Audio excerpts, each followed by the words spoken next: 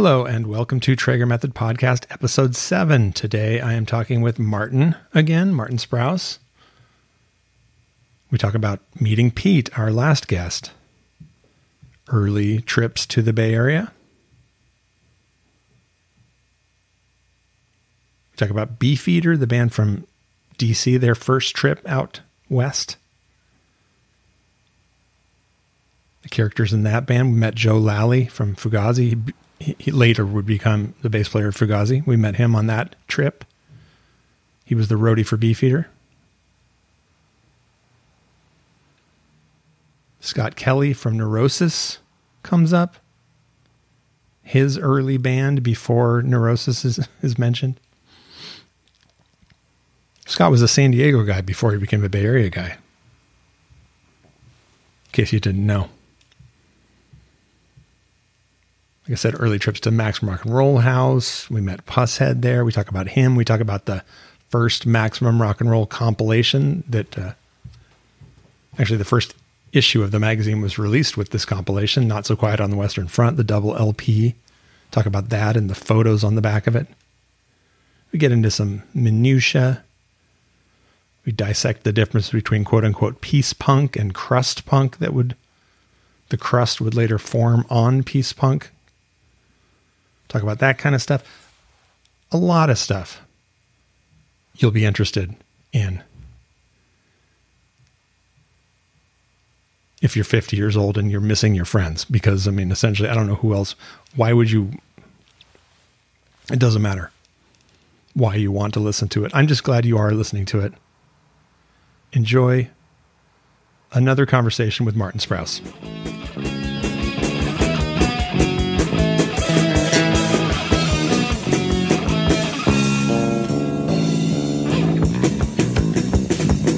So before, okay, so you started recording already. Okay, ready? All right. So is there anything in Pete's episode that you were struck by or that you wanted to comment on? No, just that Pete's a funny guy. That's right. I do. You know about the verbal assault curse, right? And me, I'm not allowed to see verbal assault anymore. Well, I don't think anyone's allowed to.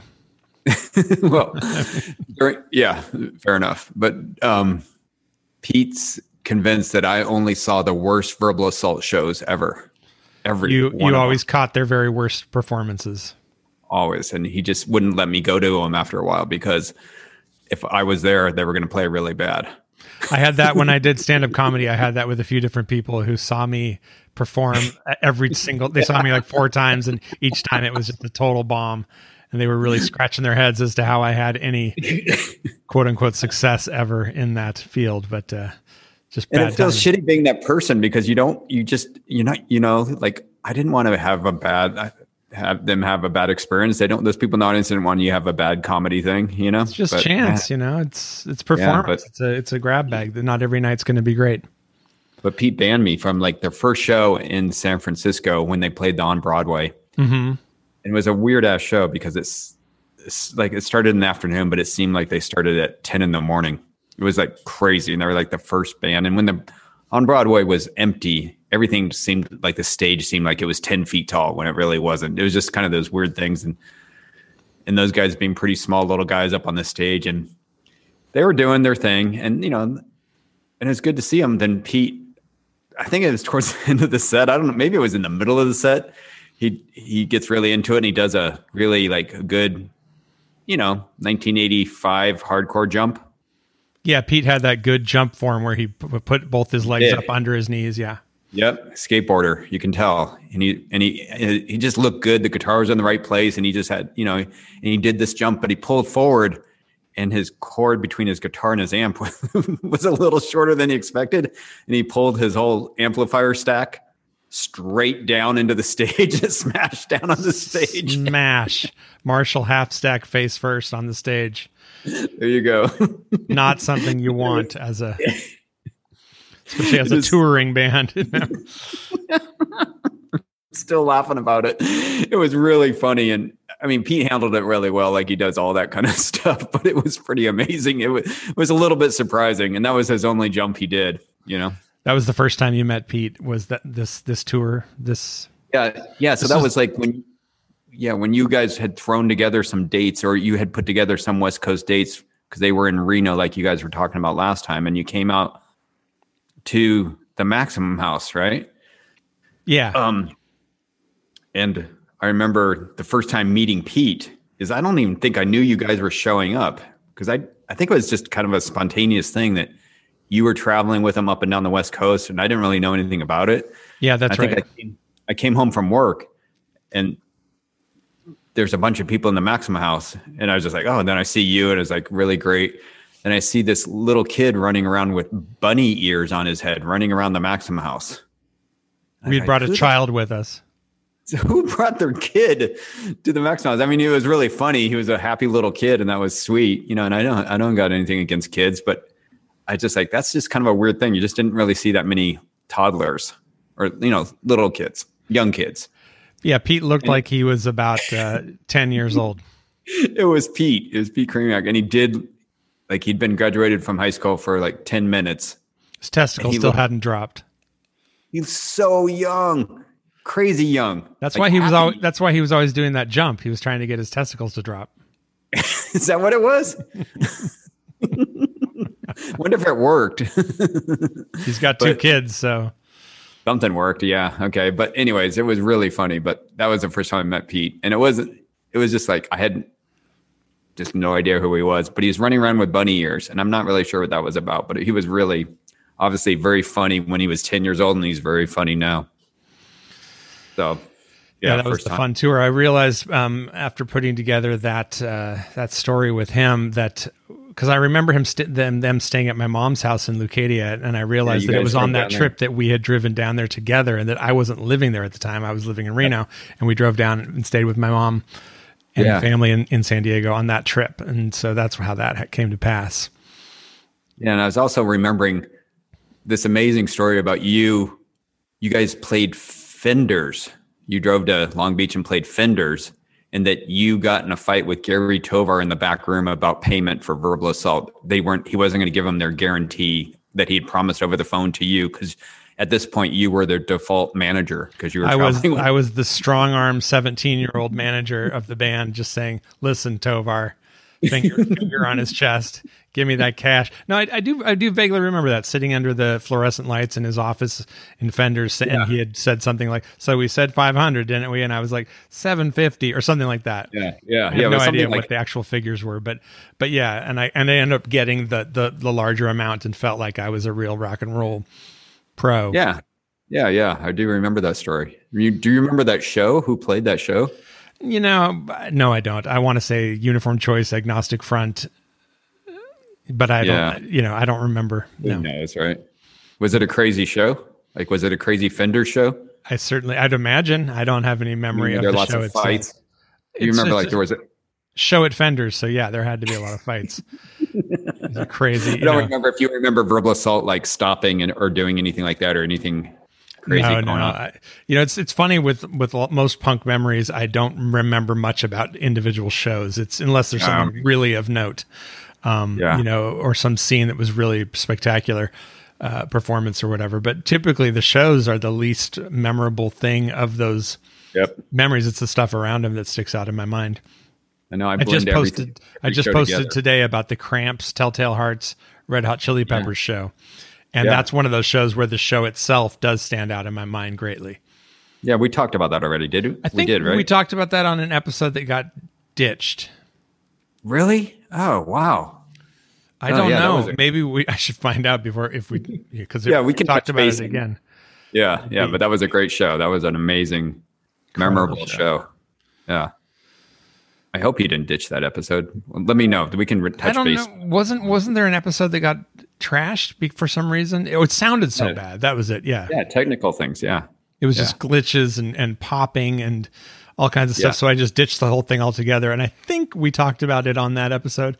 And, I don't really care if we repeat the story because, there's a glitch right there. Bam. What was that? I heard that. Yeah. Just I'm over it. Okay. But yeah, you don't mind if we repeat. Let's not talk about that show right now, just in case. Okay, so you do mind if we repeat. All right. Yeah, let's just stay with what we've been talking about, like Reno but and Pete and blending shows in together. I mean, that was funny when I was thinking about the Verbal Assault show, thinking about them playing on Broadway, like at 10 in the morning.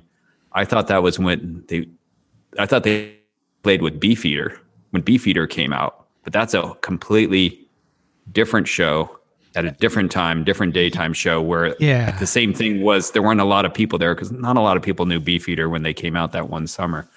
Okay, that one time. Okay, but I came out. Right? Excuse me. I came. That was 7 Seconds and Beefeater, so that's why we all drove out to San Francisco together. Yes. And that's a whole different thing. Mm-hmm. Exactly. That's why I'm confusing the two, because 7 Seconds came out with Beefeater. Because Beefeater first came to. Did they first come to?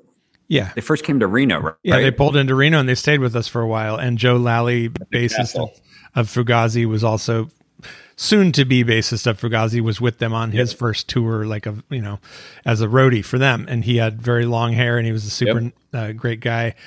And I remember pulling a prank on them. I don't know if you'd call it a prank. It was more like performance art, but I had this, Kevin and I had finished this bottle of soy sauce and it was sitting on the counter. And for some reason, I just had this idea that I would fill it with, we had some flat Coca-Cola, and I poured the flat Coca-Cola into the soy sauce bottle and put it in the refrigerator. And then when the Beefeater guys were sitting around, we were all hanging out. I just matter-of-factly pulled it out of the refrigerator and proceeded to guzzle the entire bottle in front of them. Right. And they were, and without making a deal about it, it wasn't like, look what I'm going to do. I just did it like it was just the most perfectly normal thing. And they were all just watching going, what's going on? And then they were like, you don't really that. And Kevin was like, what? Oh yeah, he does that. He drinks like 3 of those a day. They powers those down. they were all just sitting with their mouths open, just like, do you know how much sodium is in one of those bottles? Yeah. I'm like, yeah, I find it quenching. Yeah, they were so health conscious guys. I mean, yeah, because I remember when they came into the Maximum Rock and Roll House, that was the first band I saw bring in not only their own food, but their own like raw ingredients for food. Like just like I always say, it looked like a bulk bin at a really kind of traditional hippie food co-op thing. They were a very food co-op punk band. Yeah. Yeah. Very like, I mean, I think I know for a fact that Doug, the bass player Doug, I think Doug and Tomas both worked at, what was it called? Glut? Was that the DC? Glut. Yeah. You're right. I think that was their co-op. I'm sure they both came from that world, and it made sense. They were touring and they did that, but that was the first time you just didn't see that with bands, Not a lot. Milk crate after milk crate after milk crate of like everything. And also those guys, I don't know, think all of them. I just think those two dudes were vegans, back in the 80s. It wasn't easy to find food back then, but that was pretty amazing. God, that is something that I can speak of from experience, like touring the country in the 80s, like the idea of like trying to get decent food in America in the 80s. Like nowadays, there's a Whole Foods in every city, at every town, there's, I mean, you can find. And the vegan food is better than the non-vegan food at this point in many cities, like seriously. Yeah, but I mean, back then, oh my God, we literally lived on like French fries and grilled cheese sandwiches from Denny's. That was like the closest to like a vegetarian meal you could get. And grocery stores, in the Midwest, there's no good food to eat. It was terrible. Yeah. It was hardcore. I know. I was vegan in most of the 80s and traveled around the country, and it was just like, nope. No starving. Good food. Yeah, terrible. Skinny and starving. Yeah. Speaking of Beefeater and diet and food, I remember Doug Bird had a tattoo of crossed garlic cloves, like garlic heads, bulbs with the stems crossed on his arms. And I remember he told me that he had asked the tattoo artist to dip the needle into garlic juice or into a garlic clove, so he could put actual garlic in with the ink. And the guy just said, no way. Very Doug thing to do, right? Very, very Doug. Very Doug. That was, it's interesting when they came out because, even though their album was on Discord, people didn't really know that much about them or didn't know what to expect, I think, right? They kind of... Yeah, no, and they had their own thing, definitely. It was that kind of period, 85 into 86, 87, where punk started going into, different... There was sort of the funk vein. Different avenues. Yeah. They had a little bit of the funk vein in there, for sure. They had some metal in them, too. They definitely had, like, guitar, a lot of, like, wanking guitar there for a while, Fred. Too. Yeah, Fred Smith, right? He could play leads, yes, rest in peace. Yeah, with his... But they also had their own look too. Fred had his motorcycle boots with the metal plates on the front, the big chain belt, the Lucite clear Stratocaster, not the Dan Armstrong clear guitar, but the Lucite Fender Strat. Sweetest dude in the world, but had a serious look, always laughing, Oh, and wonderful. All of them were great guys. Then Tomas with his, he had a lot of scars, right? Remember that? He was kind of like... God, I forgot all about that, yeah. He took his shirt off and he just had scars all over his body from whatever he was doing. A super intense guy. I mean, he was very nice and easygoing. Super goofy too, yeah. But yeah, obviously a person on like a major spiritual journey, and a kind of ascetic monk or saint kind of vibe, I remember going to the Discord house early on, and he lived there, and his room, the door was open, and I just glanced inside, and there was just a Mexican kind of blanket on the floor and a river rock as a pillow. So river rock as a pillow. Like, how big was the rock? I don't know how big it was, but just like a smooth stone about the size of a head, a human head, and that was like placed as the pillow, and nothing else. And no, I mean, I don't think the room had a entertainment system in there. It was, it was very monk-like. The best channels, yeah. And I think the scarification that wasn't really like I barely remember that, and until you just mentioned it, I forgot about that. But I think that's all part of. Yeah, that was all part of. That was all part of that same. Yeah, because his shirt always came off in every show, and you're just like, "Whoa, that dude has a lot of fucking scars." But he's also a smartass like all those other DC people, everybody else, Yeah, DC people seem very serious, but they were all very, very funny. Yeah, very funny. Definitely. Yeah. I heard something about that he became involved in the Black Israelites movement, like became kind of a adherent to that. I don't know. The only white member in the Black Israelites. Yeah, I don't know if that's really... Is that the group he joined? I know he's joined... I mean, that, for lack of a better term, joined some other groups or joined groups and has changed his name, but I don't know. I don't know enough to even. I remember there's some story where he was living with somebody else pre-Discord or something. He was living with a girl. I forget who it was. And she came home and he had thrown her TV out the window because he just couldn't handle it anymore. and she goes, "You threw your fucking TV out the window?" He goes, "Yeah, I had to kind of do it. I just had to get out of here." Definitely doesn't strike me as a guy who is watching a lot of television. I don't think he has Netflix right now, right? Who knows now? I mean, 30 years later. Yeah. So we played at the On Broadway, and then 7 Seconds Beefeater played with Das Damen on that same little trip at the New Method, not Squat, but just New Collective, Method, right? The New Method Warehouse in Emeryville. Yeah, in Emeryville, which is a city, small little city between Berkeley and Oakland, kind of an outlaw city. And it had a lot of, at that time, it was just kind of industrial wasteland, like old not oil refinery, but chemical plants that are no longer there, just kind of a gnarly thing. And now they've paved over everything and just put in big corporations like IKEA and Pixar, and everybody got there because they got tax breaks to build there. But is New Method where it was where Pixar is today? Pixar is near. I think it's so weird, the geography. I just can't get my head around what it's like there. But I think there where the Pack and Save grocery store is, I think that's where New Method was, which is like 2 blocks away. I mean, Emeryville is basically, you can walk across it in 10 minutes, but it's near. It's crazy. The one liquor store is still there. I think Black and White Liquor, which was a liquor store near there, but where all the punks would go to get there. Yeah. But New Method was an amazing place. So it was just punk kids lived there. It was started by the Crucifix dudes, early 80s. And by the time this show that was happening, that those guys weren't there anymore, and Crucifix wasn't around anymore, but all the Next Generation, or just people from Next Generation Peace Punks, or people from that scene were there running it. And, they had their shit together too. Like Greg and Joe, they both ran a State of Mind Records, and Joe worked at Rough Trade with Kent Jolly from Maximum. And Greg was also in a State of Mind, and they had a couple different rooms where they put on shows. They usually had this room with a stage, but where 7 Seconds and Beefeater it's like played the was upstairs room with like a with windows kind of looking out over it was like a daytime show. It was.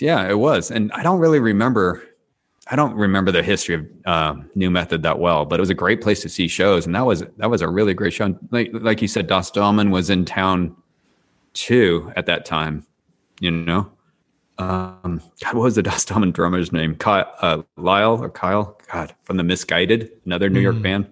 Hilarious dudes. And they were kind of doing Paisley kind of garage 60s kind of stuff, but they still rocked really good, and they played there. And then who opened? Was it Christ on Parade or Neurosis? I'm going to say band. Christ on Parade. I'm almost certain that that's who it was. Barry from Christ on Parade.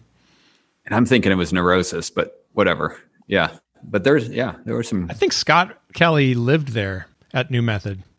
Scott Kelly, guitars for Neurosis, who's also from San Diego. Scott Kelly. I had my very first impressions of him was as the guy with the leather jacket with foreskins written on the back. Yep. Wasn't that and he had a big scar on the back of his head. Yeah, the first Scott Kelly hates when I tell this story, so I'm going to tell this story. But the first time I met Scott Kelly, I think you were with me. We were up because he lived in North County of San Diego, and there was another San Diego band called Manifest Destiny who had a 12-inch out on Mystic. Yeah, and they were from North County, Encinitas. North County, yeah, right. But they're a San Diego punk band that played shows and stuff. And we were at the singer's house. Do you remember this? Were you with us, or maybe this is pre you? I think it seems pre me. I don't remember this. Yeah, maybe I think it was just me and Pat, and we were up there, and that's the first time I met Scott. And he walked in, and he had a shaved head. He wasn't wearing his leather jacket, but he had a shaved head. And he was talking about, he goes, "Yeah, we just started a new band." And we're all going, "Oh, great, man. What's it called?" And he goes, "Skin Condition." This is pre-Nazi skinhead, Yeah, it was more of and Scott Kelly wasn't a jokester, but it wasn't a joke band. It wasn't like guys pretending to be skinheads, but I thought that was the funniest fucking thing. And it was also the fact that he had a foreskins jacket. He's into the bands with the skin. And he goes, "Skin Condition." And I just go, "That's hilarious." And I still love that. And he gets mad every time I tell that story, but I think it's really, really funny. It's like some little one-off comment that I just remember. It's just ingrained in my thought. Skin Condition. I have this like micro memory that just popped into my mind about the fact that Scott and I and the skater Owen Nieder practiced once or twice as a band. No, because and Mark Mullen. Because Scott Kelly moved to the Bay Area right before I did, or around the same time. We moved up here about the same time. But Scott Kelly did play guitar, and he was friends with Owen the skateboarder. I'm almost certain that he was there. And Mark Mullen is the guy that I went to high school with, drummer who ended up being in the Morlocks, right? Another 60s garage from San Diego. He drummed for them for a long time, but then he also moved up here too, a little bit after me. And I moved up. And what happened to Owen? Did he ever move up? I don't know. But I think that was the band that became Perdition was what it turned into. But I don't think I might have practiced with them more than once. And I had a PVT 60 guitar that I was like embarrassed because it looked so lame as a punk guitar, Was it one of those metal ones? No, it's just kind of a light wood guitar. And yeah, I don't know guitars, but I mean, it's a quality guitar. I'm sure it's probably like a vintage guitar now, but just not at all a cool guitar. But I worried about stuff like that. I was concerned about like. I remember you practicing with shitty guitar. Owen Eater. I don't remember the Scott Kelly thing, or Mark Mullen, but it all kind of makes sense. But that wasn't really Mark Mullen's scene up there, was it? Maybe. This again, like I said, this is a very, very. Owen Eater was Owen Eater, yeah, because Owen Nieder, who is a professional skateboarder, Del Mar Skate Ranch local, really, right? Mm-hmm. And he had a mohawk, perfect guy to be the singer for a band called Perdition, right? But did you ever see him at punk shows? Did he come down that way? Or no, not that I recall. I feel like this practice was like the only time I ever actually hung out with the guy. He was very, very North County, which was far, in those times, kind of far away from where shows were in San Diego. Yeah. But yeah, and Perdition put out a demo tape too. But I do remember you playing with them and go, oh, fuck, Jason's going to be in a band. This is going to be great. But I don't remember the Mark Mullen, Scott Kelly thing, but that totally makes sense, I'm sure, right? I mean, I just don't know why I would pull those names out of like. I think we should get in a long discussion about who drove to practice. Because Mark Mullen didn't have a driver's license. I know that. I drove him everywhere. Yeah, he never had. Yeah, definitely. No, I think to this day he probably doesn't have a driver's license. He's our age. He probably doesn't. I drove that guy everywhere. But yeah, he ended up at my high school the last year. Was that last year? Last 2 years of high school, he was going there. He was a good dude. Really good dude. Really funny.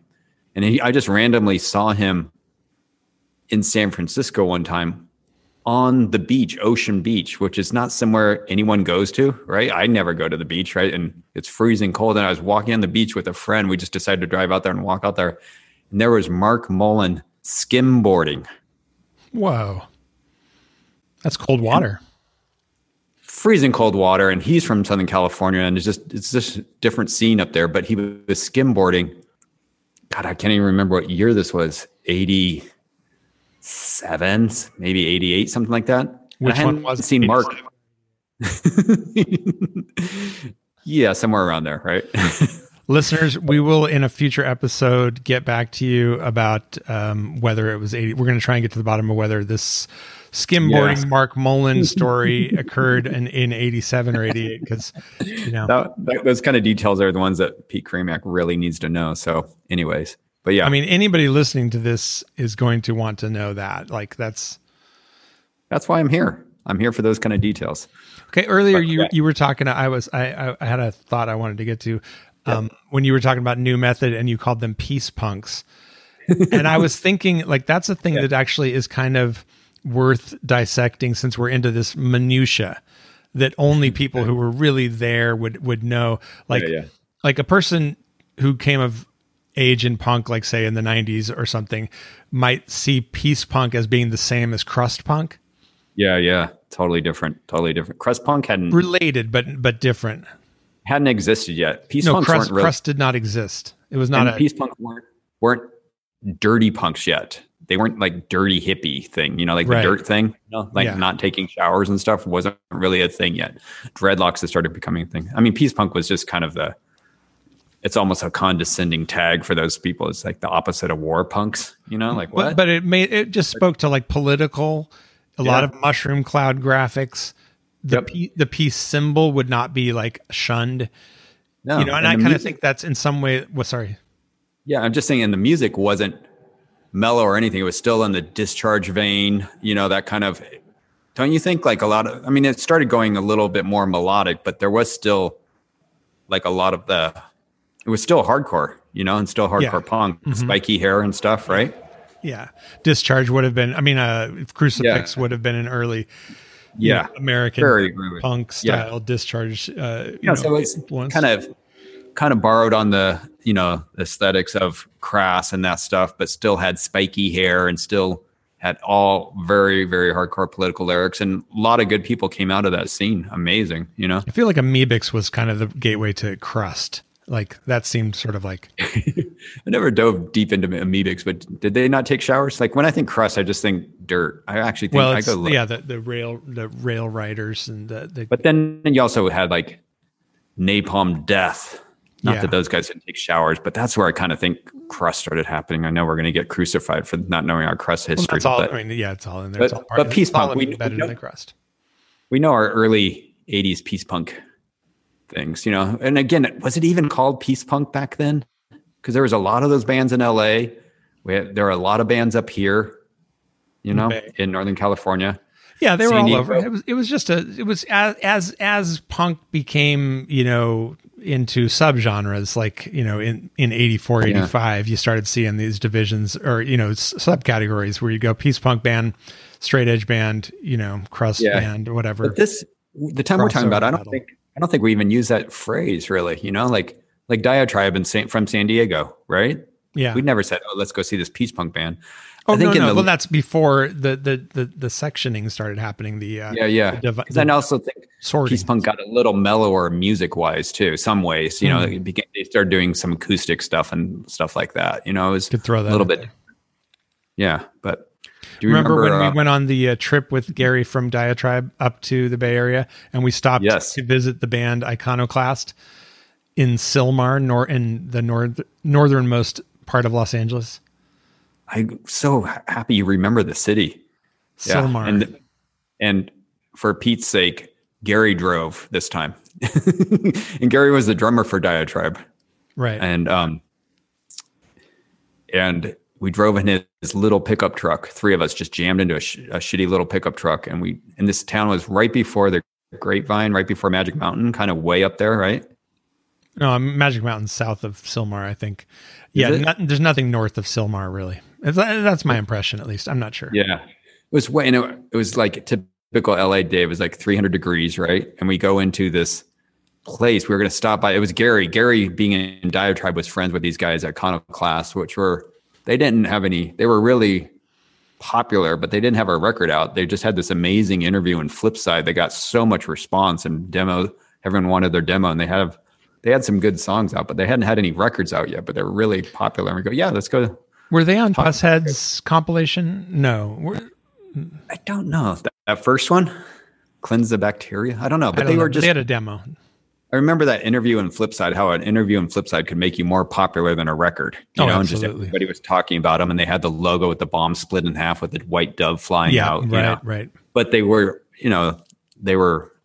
again, very punk sounding, you know, very Conflict kind of thing, right? English Conflict. But yeah, what do you remember about the building that they? Well, I remember it as a like a ranch house in kind of a disrepair, a California ranch house in disrepair, and that the band members lived in a garage. Yes, and that the garage. So I remember it being a warehouse, but that's probably the same thing. But a big empty room. They all lived in. Like a 2-car garage, you know, empty. Yeah, I don't remember the house part, but yeah, I remember this big kind of room that wasn't carpeted. It was like industrial, so it could have been a garage. Yeah, right. Yeah. And I remember there being bunks like built on the walls, like it with like racks of bunks. And the guys, I don't remember them getting out of the bunks to say hi, like just kind of. No, because I don't know if those were the Iconoclast guys, but there was 3 dudes, and they just fit the stereotype of what you think of that shit now is just like 3, they are like white guys with dreadlocks, punk, and they just kind of lifted up their heads. I have them in hammocks. That's my memory of just like white rope hammocks that were all kind of dirty and just kind of like swinging, and they didn't get out of the hammocks. Yeah. Either they were super stoned or super fucked up on junk or something. But we walked into that room, and you and me just looked at each other and we go, what the fuck, immediately. And Gary is trying to carry on a conversation with them like it was normal. Yeah. And you and me I immediately go, so let's get the fuck out of here. It was so not inspiring. Yeah. Not inspiring.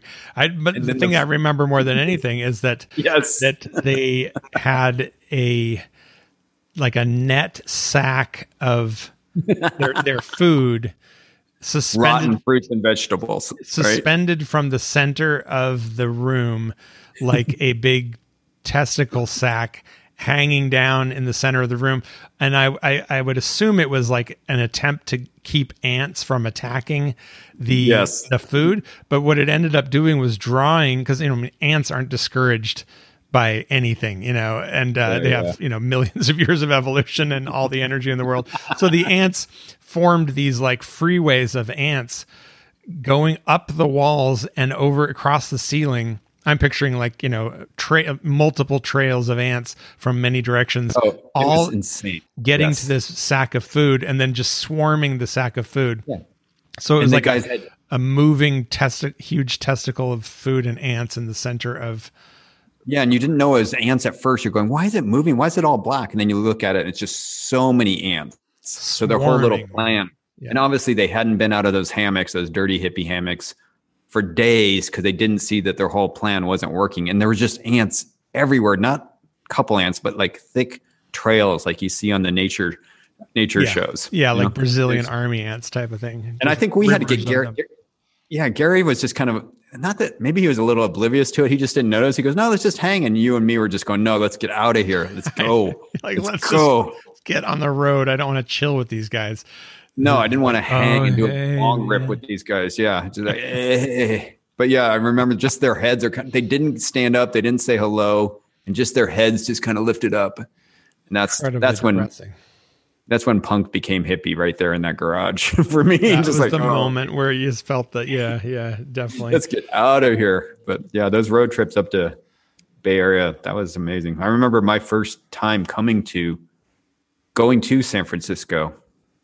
And I was thinking about this the other day, how if I wouldn't have done this trip, I might not have ever moved up here.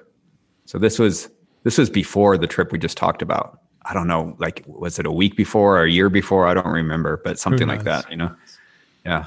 But it was Bones from the band CIA from Connecticut, his friend Jeff, and Bones' girlfriend Elaine came out to the West Coast to kind of visit people just one summer. And they just said, hey, we're going up to Maximum Rock and Roll. Why don't you just jump in the car and come with us and just fly back? And I just said, oh, okay. Let's do it. But Bones to this day still thinks that he apologizes for taking me on that trip. He goes, I just feel like I ruined your life. Like everything was going so good for you in San Diego. Then I brought you up there. Then you just moved there. And I feel really responsible for that. To this day, he still has guilt about me coming up there and ruining my life, which I don't think I really ruined my life, but it's kind of a damning indictment of your life, like that it was ruined. He doesn't really know what's going on in my life too much, but it's kind of a funny joke. Like, yeah, sorry about that, man. It was a fun road trip though. Nothing bad happened, but except you were exposed to the Bay Area and rock and roll. Moved from Southern California, Bay Area, like, I don't know how soon afterwards, but yeah, that was the first thing. But yeah, because we had never drove up to the Bay Area to see shows, like me, you, and Pat, Greg, or our little crew. We never really thought about it, even though we knew about all the bands from Maximum Rock and Roll Comp and stuff, and knew about the scene from fanzines and stuff. But we had never planned on driving all the way up here because it seemed like really far. Yeah, it was. I mean, beyond LA, it's like 6 hours. Yeah. And LA is such a rich place to go see shows. It's like, what's the inspiration to keep going? And even driving from San Diego to LA, we had jobs. We just couldn't go every single weekend. I knew that. And we were had to be kind of selective about which shows we drove up there to see, because I think Pat had to lie to his mom every single time or something like that, Yeah, right. I'm going on my girlfriend's house. Yeah, every single time. So we couldn't go see every single show. So going all the way up there. But then that started our Bay Area trips. After that, we went up there all the time. It just was because we also had a place to stay. Yeah, that was when MRR was still in Berkeley. Or I think technically Oakland. Yeah. Yeah. At that funny little house that's still there that my friend Dave Fenton lives right nearby. So yeah, it's still there. Crazy. I have good memories of going there. I enjoyed that. It was so cool just to go. Yeah, it was a cool house. Up there, yeah. And Jeff Bale lived with Tim, and what was the woman that lived with him? Erica? Didn't that sound right? Red hair? Yeah, red hair. Yeah, red hair and glasses. It's very normal looking, just kind of looked like a Berkeley student. Yeah. Super straight. But then she and her sister lived in the new Maxim house when they moved over to Clipper Street. They both moved in. It was me, Tim, and the two sisters upstairs. The first time I ever met Pusshead was going to early Maximum Rock and Roll House. Yeah. Yep. He lived. Yeah, there. he stayed on the couch. Yeah, that's right. He lived on the couch.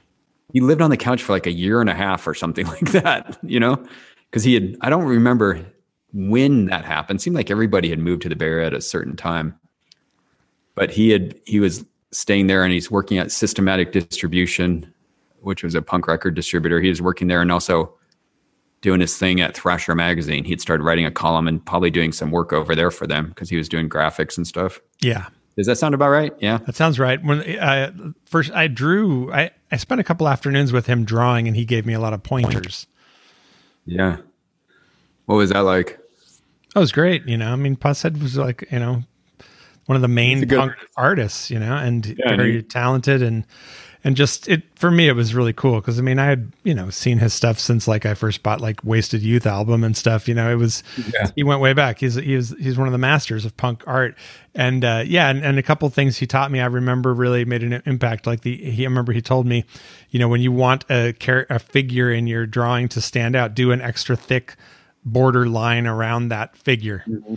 Yeah. And I did that. I was looking at a Broken Bones flyer the other day, and I noticed that the skeleton in the skeleton, this is a Broken Bones, the band Broken Bones, a flyer from San Diego. Maybe I'll post that with this podcast. That's a good flyer. You should post that one. Yeah. It was a good one. And it's funny though, because it's Broken Bones, and then the image is of a skeleton holding a sledgehammer smashing bones. So it's like, I like it. Broken Bones. You get it? Like, you nailed the concept. Not really doing a high concept. It's very straightforward. You got it. Broken Bones. So anyways, but like I noticed that skeleton has a strong, thick outline around him. And I think that was after one of those trips up to the Bay obviously drawing with obviously in the timeline, the Broken Bones flyer comes after meeting Pusshead in the first Maximum at the first Maximum. I can't say house. For sure though, because the Broken Bones flyer was from '85, so I don't know if that was too early. Who drove to the Broken Bones show? Do you remember? I'm gonna say it was you. Yeah. Pusshead that's when we met. I remember the Mike who was in the band Septic Death. The bass player was living there too, right? Yeah, that's right. The guy with we were friends with him. I don't know if he was staying there, but he came out and hung out with us a bunch because Pusshead was always gone. He was always working. He wasn't around that much. He was there at night and stuff. Right. But that other dude, I think his name was Mike, right? Yeah, Mike with blonde hair, and he had like the OP shorts and very nice. Yeah, kind of a surfer skater guy from also, I think he was from Boise too, right? Yeah, he's in Septic Death, and he came out. He was a super good dude. Yeah. And then did an interview with him for Leading Edge as Septic Death, even though Septic Death didn't really play or anything. But yeah. Remember when you wrote your Maximum Rock and Roll Top 10 and you added in a fake Septic Death record? Yeah. To make fun of Pusshead's obscure record collecting. Yeah, because Pusshead as people might remember, Pusshead had a top 10 in Maximum, and he always put the most obscure stuff, which I'm sure he had because, Pusshead had everything, but it was like a flexi from Japan where there was only 5 made, and it was always in his top thing. And it kind of, not that he was purposely doing, but kind of added to the record collector thing that was going on at that time of people trying to find punk records that other people had. And I wasn't a record collector at all, and I didn't really take the top 10 seriously at all. And obviously, I had no problem being kind of a smartass, and I pissed Pusshead off so bad. He got so mad at me because I just put in this one little fake record, which I don't think people had done yet. And I just said, "Oh yeah, put fake records in there. Let's do it." So I put a fake Septic Death. I think it was a double 10-inch on plaid vinyl, and I thought the plaid vinyl was going to save me from ridicule from Pusshead. Like people knew it was a joke and what I was making fun of. Yeah. But completely backfired on me, like so many Maximum Rock and Roll jokes, because you forget that it's just in print forever. Like when you're there doing the jokes, like me and Tim would do a lot of jokes, and we put them in print, but you just forget that it's like a face tattoo. It's there forever, And Pusshead called me up, or he was at the Maximum house that night, and he goes, "Dude, I'm going to have to be answering letters about that record for the rest of my fucking life. Thanks a lot. He was genuinely mad at you about it. He was so mad. And you know what? He probably still answering letters. Right now. Somebody finds that. Oh man, I never saw that. The double. But we made up. That was 1985 or probably 1985. But no, I have a lot of love for Brian Schroeder. He's a good dude. But yeah, absolutely. Didn't mean to piss him off. I thought he would laugh, but he didn't really laugh about that one. Yeah, because he was probably answering a lot of mail from Japanese kids wanting that double 12-inch, 10-inch plaid vinyl. Really? Speaking of Maximum Rock and Roll and all things, since we've made, that's where this is heading.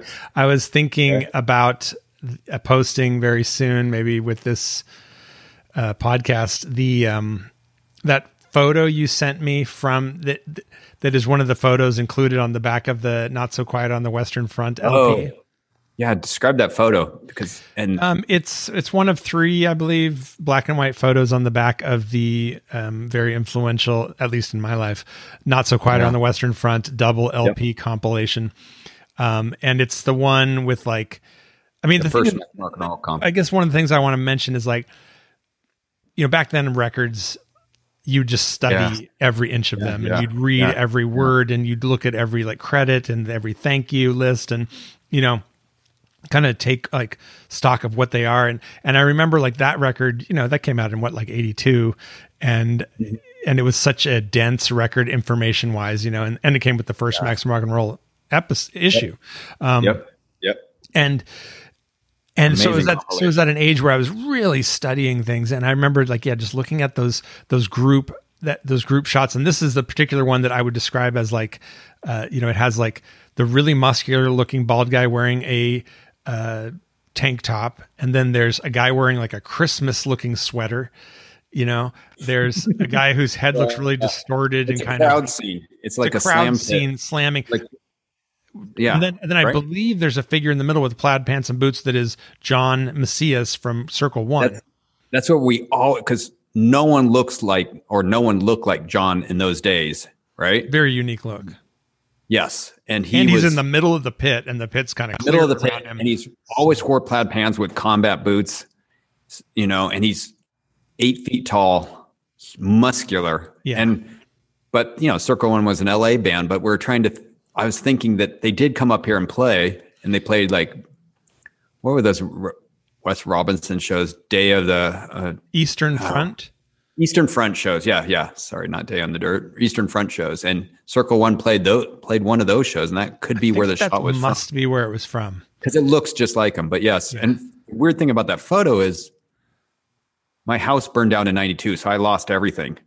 But I still have some photos, and I don't know where they came from. And for some reason, that actual photo that was used on the back of the Maximum Rock and Roll compilation album, it's cropped, it's already cut, so you can tell it's from the actual layout, or before it got. Before it got statted for the halftone for the layout. So it's a little weirdly cropped small thing. And I had that in with my weird little leftover photos from the fire. And I never really kept Maximum Rock and Roll photos at all from the files or anything like band stuff. Yeah. But that's one that was in there. And I just found that a couple of weeks ago, right? How crazy is that? And now it's in my possession, and I'm just thrilled to own it. I really would like to get that framed, because it's an amazing artifact that I like. Yeah. If you had told me as a child in 1982, you will own that actual photo from the back of this album, that, it's not even a great photo. It just has so much information for people like us. And back then, when you studied everything, you studied every crowd photo you could get a hold of, because you wanted to see how people dressed, how they were moving, what bands they liked, what bands were written on their shirts, and what patches they had.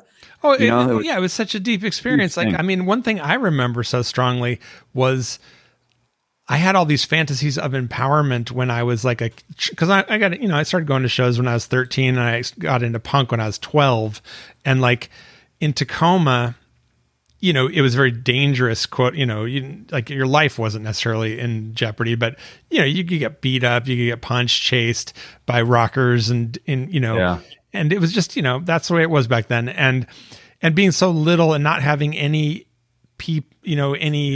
protection. I remember so much looking at photos like that one and just fantasizing about like having that one bald guy with the big muscles and the tank top. John as your bodyguard at school. John Macias, just in my scene where I could be like, John, there's these guys messing with me. Come get them. You know, I just was thinking like, God, it would be so cool to have that guy. I remember doing the same thing with DOA, like looking at like, Something Better Change album or something. And just going like, God, I wish Joey Shit had lived here. And, I know. Could defend me from all these like huge rocker guys. It was like my weird little fantasy of empowerment. But I remember specifically not John Macias, but that one bald, muscular looking guy in the front. I was like, God, I wish that dude. I wish that dude lived here. Whenever you see those giant guys in a fanzine in a crowd shot, and you see how the giant bald guys are just like, God, I want to be friends with those dudes. Like those guys are good. Yeah, I wish they were here to save. That'd be good. You should post that photo just to see people's reactions, to see if they have as much of a connection to it as you and me. I'm sure, from our that. Well, everybody studied records the way we did. Yeah. Information was so scarce back then, and punk information, obviously it's just like incredibly rare. And so any little fragment you got, you just. But how did that photo get into my collection is a crazy thing. I don't know. So random, so now it's yours. So now you have it. I am honored to be the steward of it for however. It's another funny thing I was thinking about just now is about studying things. And this, go back a little bit. It's just another story about Pushead is, remember when Pushead early on Pushead, when he was just doing flyers, he did the BYO cover, he did, you'd see his artwork in Touch and Go and stuff, right? Yeah. Do you remember he always hid his girlfriend, or was it his wife or girlfriend? I'm going to say girlfriend, Annie's name in the drawings. Right. Yeah. It was a secret hidden thing. Some of them were more hidden than others, but every time you'd find a new Pushead drawing, which you'd get a new fanzine, or you see a new ad or a new flyer someone would send you, you look for it, right? And look for Annie, yeah, until like 83 or 84, I think, probably when they broke up or something. But that was always an amazing thing. I was always curious, like, where did we learn to look for Annie in Pushead drawings on flyers and stuff? Maybe we just found it a couple times, and it was, it wasn't like it. Because you didn't read many interviews with him. No, not at all. Not back then. But he must have said somewhere like, I put her name everywhere or something like that or something. But yeah, it was just kind of Pushead was a hopeless romantic. Still is to this day. one of the great lovers of punk. Yeah, always will be remembered as that. But yeah, just another weird thing that's even more abstract as studying crowd shots that you'd see in fanzines or in record covers, but studying Pushead things to find his girlfriend's name hidden in the drawings, Again, these were really early on Pushead stuff, Yeah. But, now I want to go back and find a few of them and I actually did it. You did? Oh, you should send me your shots and I'll do a post about the Pushead Annie. The Pushead Annie. It's like his, like Hitchcock used to appear in each movie, That's exactly how I see it. Exactly. Yeah. I thought it was a good idea. And that's also punk power couples, Yeah. Right. And that's so, what, the other thing, they were kind of a team. Maybe she did drawing too. Maybe she inked his drawings or something like that, because in the Flipside comic issue, he was on the cover of that. He was part of that whole thing. You remember we were talking about that with Sean Carey, right? The Flipside comic issue. And then Pushead is there, and Pushead and Annie are both in the photo. She's squeezing his head like it's a pot, a pus head. Yeah, they were kind of doing that thing. It's kind of like my Broken Bones thing. Just very straightforward. Pus head. Very straightforward to the point. You got to respect the honesty of it. Pus head. We don't have time for bullshit. Just get right to it right there. Yeah. But yeah, maybe they were more of a thing, like she helped them with the drawings or something. I don't know. But yeah. Where is she now?